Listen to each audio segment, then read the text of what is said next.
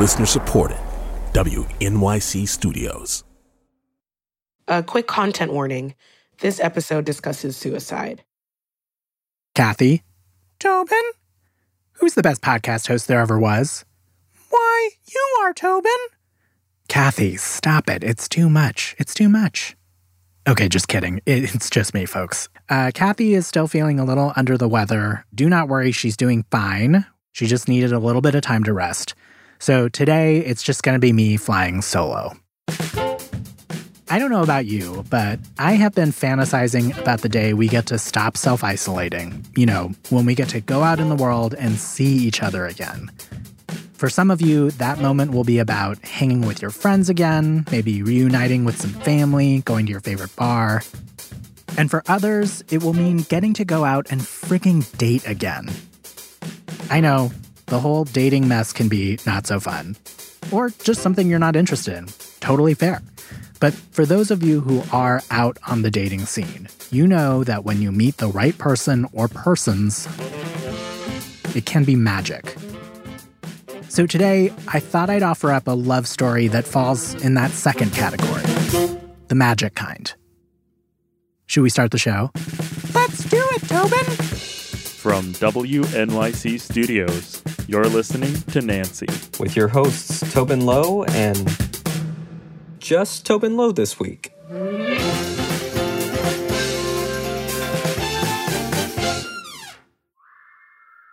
So, okay, the other day I was listening to this podcast called Other Men Need Help. It's hosted by this guy, Mark. My name is Mark Pagan. I'm 40 years old, and I live in New York City. I would describe Mark's podcast as like the thoughtful man's exploration of masculinity. He talks to other men about all kinds of things: fashion, family, money, and love.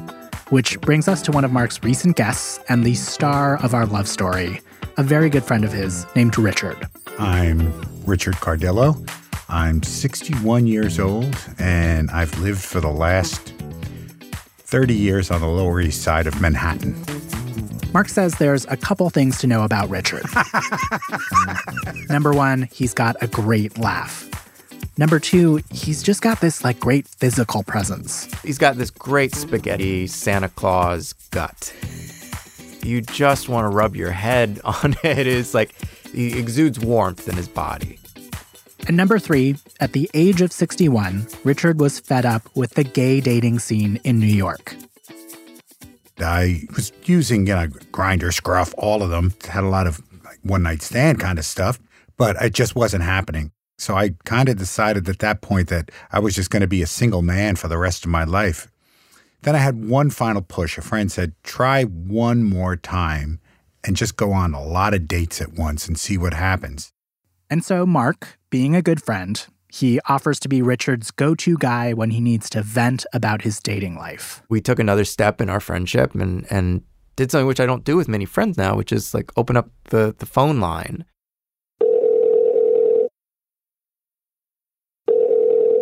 Hi, this is Richard.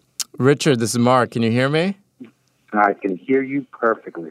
Let me just give a shout-out to my B&B guest, and I'm going on a phone call. All right. Percy, I'm jumping on a phone call, so you have a great day, okay? We get on, phone would ring, all right, let's hope for the best here.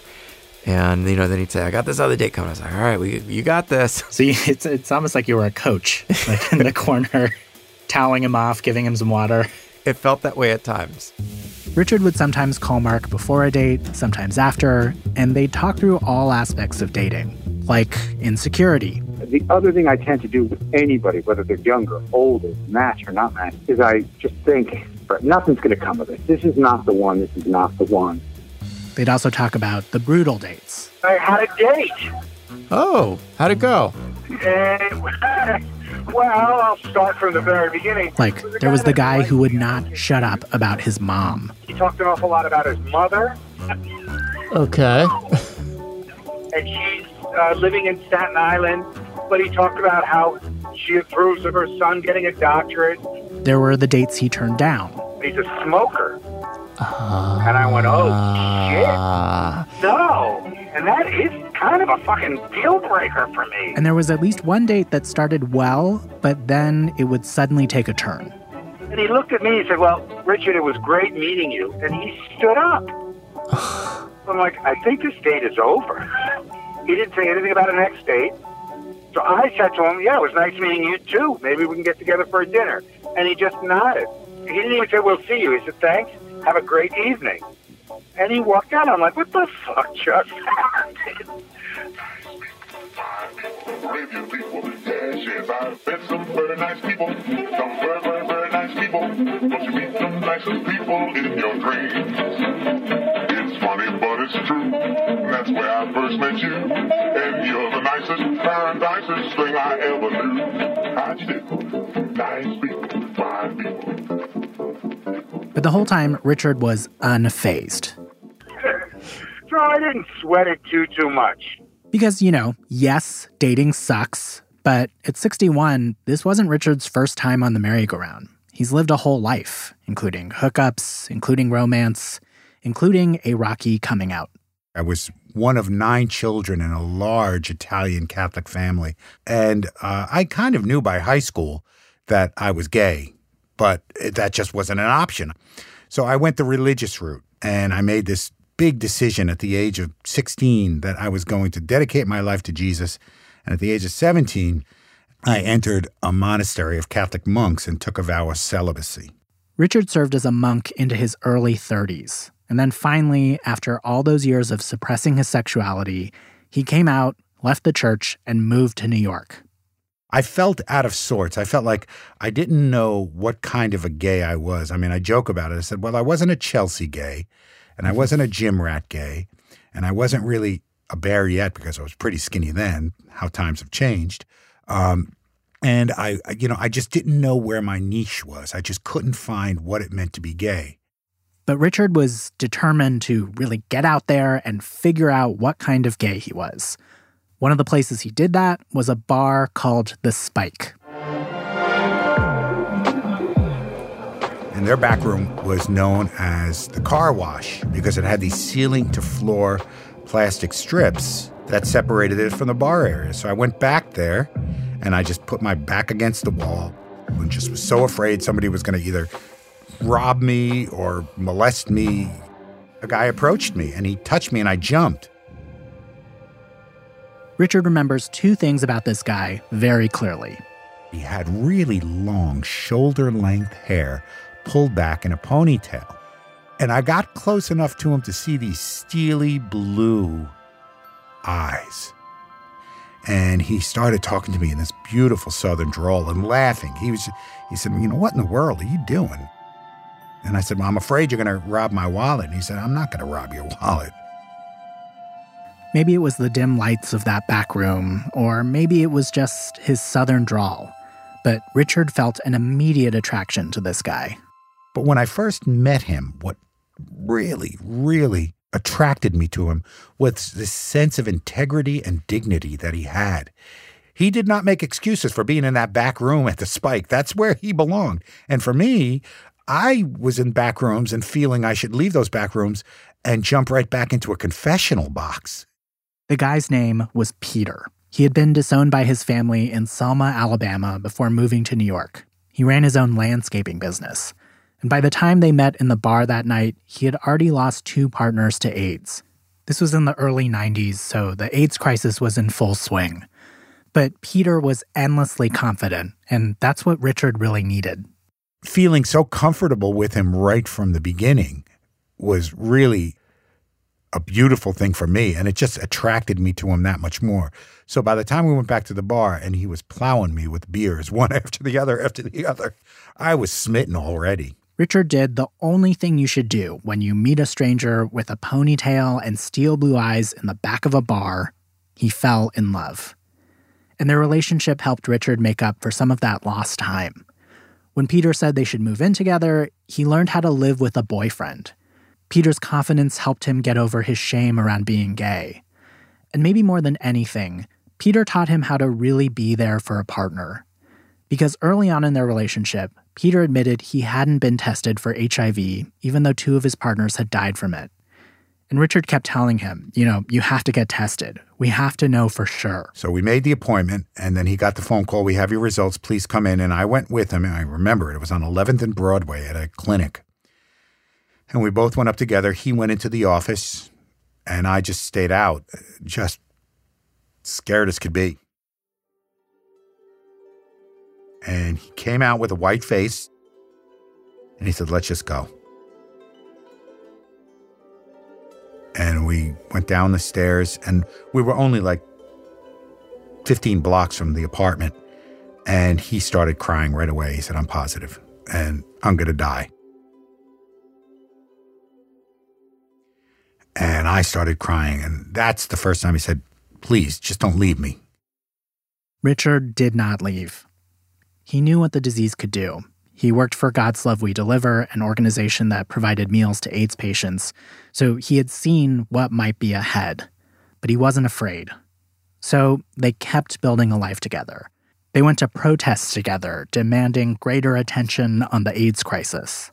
They hosted dinners together. They bought a small cottage with a big garden in upstate New York together. We'd invite family up there, friends up there. Every weekend we had other visitors coming up with us.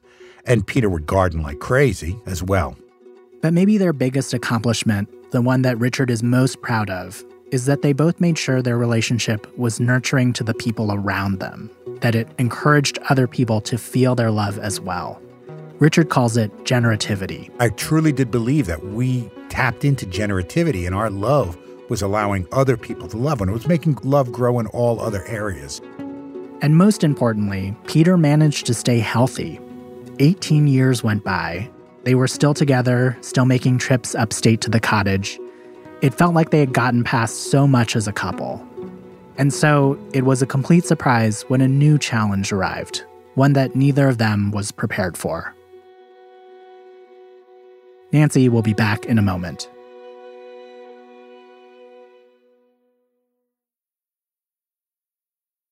Kathy, I want to tell you about one of my actual favorite podcasts, Las Culturistas. You talk about that show all the time. Yeah, it's like hanging out with your smartest, funnest, most pop culture savvy friends.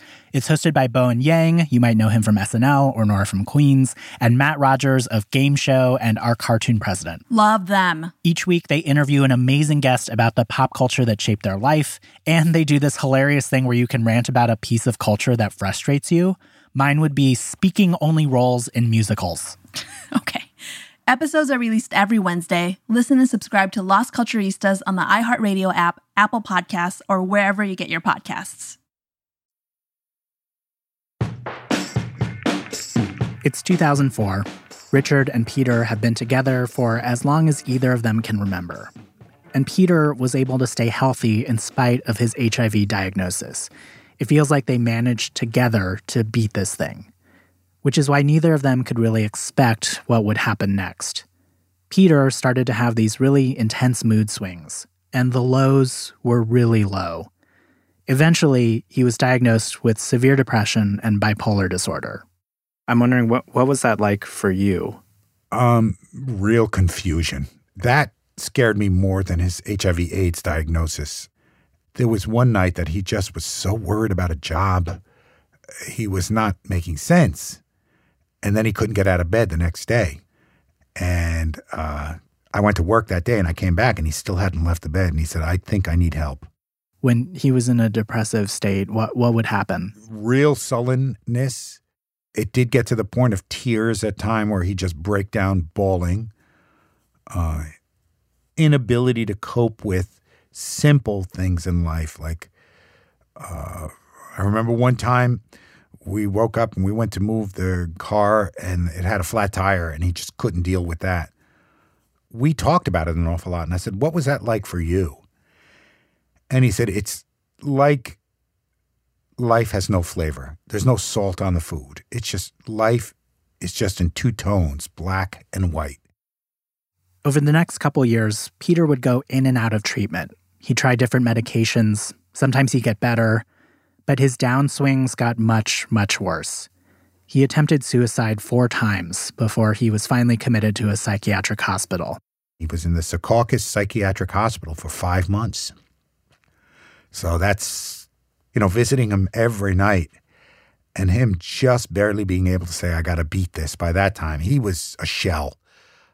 It was really difficult to see this man who was just so vibrant, this man who just captivated me with his integrity and his dignity, just reduced to a shell. Fall of 2012. I went to work. I gave him this prolonged kiss goodbye. We talked about, one of our therapies was cooking meals together every night. So I'd come home from work, we'd cook a meal together. And I kissed him goodbye. I said, I'll pick up salmon for tonight. I'll never forget that. And I went to work, and about noon, I get this phone call from him. I see it pop up on my cell phone, and I answer, and there's wind and traffic and just noise. And I said, where the fuck are you? He said, I just wanted to call, see if everything's okay for tonight. I said, yeah. He said, well, I love you. And I said, okay. And he hung up, and I hung up, and I didn't feel good about that at all. So I left work. And I went home. And about 3 hours after that phone call, I get the knock on the door from 2 police officers. I remember after they said, we have the body, I said, Peter, you finally did it.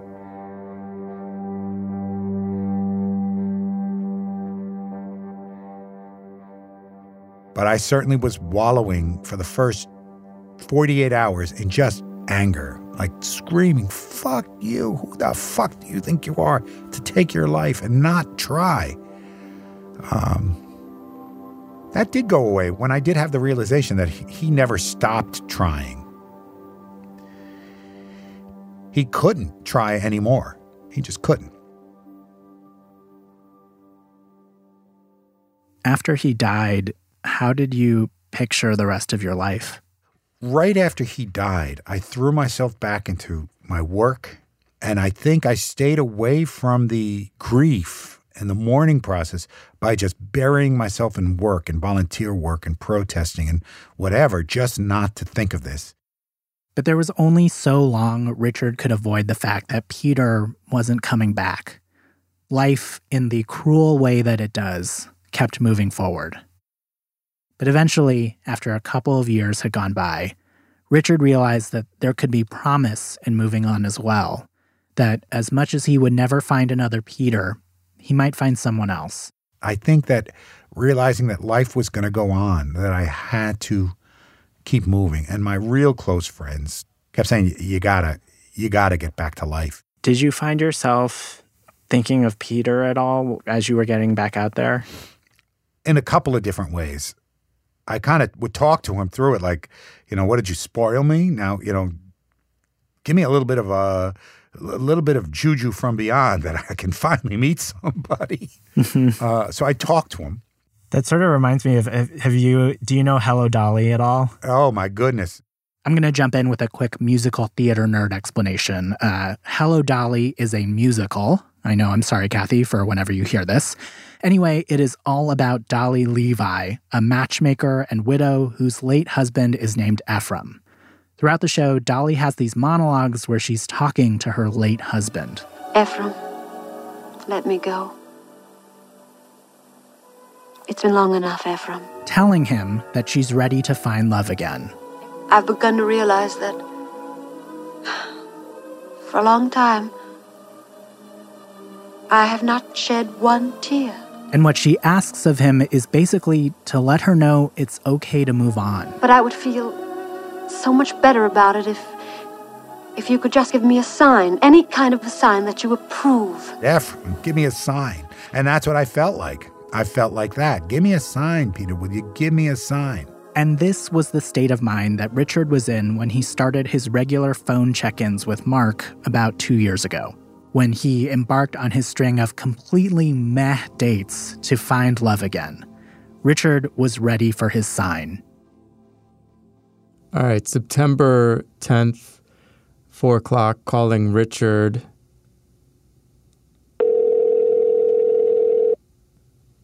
Hi, Mark. Hey, Richard, how's it going? I had this really, really hopeful date. The date's name was Joel. He's 70, a playwright, and like Richard, he's a widower. He lost his partner of 35 years not too long ago. Also like Richard, he's trying to get back out there to find someone he could settle down with. They meet up for breakfast at the Waverly Diner in the West Village. Richard arrived late and sweaty. Joel said he liked sweat. They hit it off. And I'm kind of pulling the typical Richard Cardillo shit, saying, okay, what are you going to find wrong with this now, Richard? What is it that's bad about this? I don't like his teeth. Or, something stupid like that. But he was, I couldn't come back with anything. It was really just engaging, so engaging. In fact, we left a triple tip for the waiter because we went from breakfast to lunch. We met at 10 and we went until 12 when they were trying to clear tables. Richard says they've planned on a second date. He's not exactly sure where. He just knows it's a diner that Joel likes in his neighborhood. Are you going to Clark Street Diner? Probably. I love that place. I'm not sure. He didn't tell me what it is yet, but it's in Brooklyn Heights. Oh, man. You could scout us out if you want. Where are you meeting him again? It's the morning of Richard's second date, and Mark has met him around the corner from the diner where it will all go down. It's a crisp autumn morning, and like a kid ready to make a good first impression on his first day of school, Richard has clearly given a lot of thought to what he's wearing. You look nice. Thank you. I laid everything out last night before I went to bed. Mark notices that Richard is nervous. He keeps rubbing his hands on his legs like something big is about to happen. And he's talking a mile a minute. Just anxious to see what he's wearing, too. I don't remember what he wore the first time, but I'm anxious to see this time, so I will pay attention this time. His energy has shifted. This date feels different than all the others. And as they're talking about the outfit he picked out and what he'll say and how he hopes it'll go well, Richard makes a confession. There was one thing that I was holding on to that I wasn't going to mention. Last night I had a Peter dream. And it was the weirdest thing in the world. Richard says the dream was a short, sort of slice-of-life kind of dream. They were at their house upstate. A storm had knocked over an apple tree, so they had to go buy a new one to plant in the yard. And there wasn't even much talking. It was like heave-ho, putting the stuff in the back of the car and saying, how are we going to get this tree in, and laughing about that. And then I woke up. You're affected by that dream. What about it? And it's almost like I'm getting a little weepy over it, and it's a good weepy. It's like, if I were to believe in signs, I really like that Peter visited me. It's time for the date, so Mark gives Richard a hug goodbye. Good luck. Good luck. Thank you. I hope. Here we go. Have a great day. Later, when I ask Richard about his Peter dream, he says he keeps going back to this one moment, to something Peter said to him in the dream that was kind of profound, after they had replaced the old apple tree. And we got the tree out, and I had to help him lift in the dirt to fill in the hole. And the only other thing I remember about that dream was Peter saying, good. Now it's back to new, that ground. I thought of that later on, now it's back to new, that ground. Richard, the ground inside of you is back to new. You are ready to do this.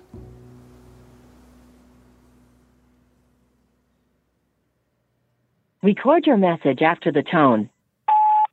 Hi, Mark. It's Rich Cardillo calling you. I just had A couple weeks later, Mark gets a message on his phone. I just wanted to say thanks once again, and I'm with somebody. Oh, this is Joel. Do I have to say anything else? No, not anything else at all. That's Joe, my boyfriend. We've already seen that term now. Yeah, this is Rich, my boyfriend. And we're both so thankful. And things have been going fantastically, and we just wanted to let you know. So give a call if you need anything else. And until we talk again, adios. Ciao, ciao. Bye. How lucky are all of us tonight? We have the great joy of celebrating the love and marriage of Joel and Richard. If you were wondering if this story ends in a wedding, it does. This past January at the Housing Works bookstore in Manhattan, Richard and Joel got married, surrounded by friends and family. Joel's niece officiated. They both live life the only way they know how, by tackling the motherfucking shit out of it. This life is so precious, and to find someone to share it that brings more joy and laughter and adventure and makes you feel full and satisfied inside. You hold on to that person and you never let them go. Joel and Rich have found that with each other. I promise to be your lover, companion, and friend as long as we live. And at our age, I guess that's not much of a commitment. This is Joel kicking off the vows. And what really gets me about it is how open they are to talking about their previous partners, how much they embrace their past lives. You and Peter Diffley shared a life of activism and hospitality, and I promise to honor that spirit of Peter. In sickness and health, in triumph and failure, I will be there for you. I'll be by your side, even with walkers, wherever the journey takes us. And I will love you until the day my heart goes still. Then it was Richard's turn. I am in awe that your relationship with your late husband, Herman Arnhold, endured in good times and hard times for 35 years. You both were aware of your responsibility toward each other. I promise to nurture and develop that sense of responsibility to you and to us. I have always given you my hand to hold. Today, I now give you my life to keep. Therefore, by the powers vested in me by the state of New York, I pronounce you married. You may seal your vow with a kiss.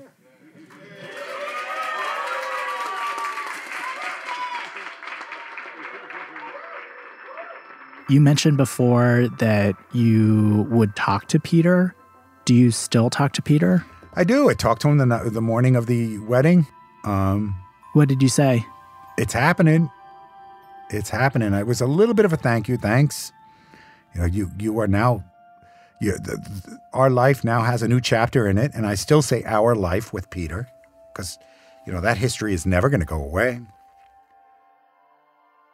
At the reception, Richard had one last surprise for Joel. I sang him I Got Lost in His Arms from Annie Get Your Gun and serenaded them with him that night. Wait, I hate to put you on the spot, but could we get just a little taste of you singing that song? I don't know how it happened. It starts, don't ask me just how it happened. I wish I knew. I can't believe that it happened. And yet it's true. I got lost in his arms and I had to stay. It was dark in his arms, and I lost my way. From the dark came a voice, and it seemed to say, there you go, there you go. All right, that's our show. Our staff includes Stephanie Fu, Lulu Miller, Susie Lechtenberg, Zakiya Gibbons, B.A. Parker, and Jeremy Bloom. The Other Men Need Help team includes Mark Pagan, Caitlin May Burke, Rebecca Seidel, and Ben Goldberg. I'm Tobin Lowe. I'm Kathy too. And Nancy is a production of WNYC Studios. What I've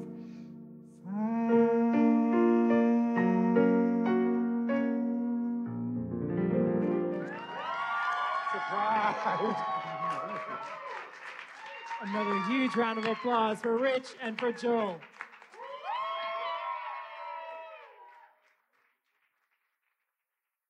If you or someone you know are having suicidal thoughts, call the National Suicide Prevention Lifeline at 1-800-273-8255. We've also provided some links to support on our website.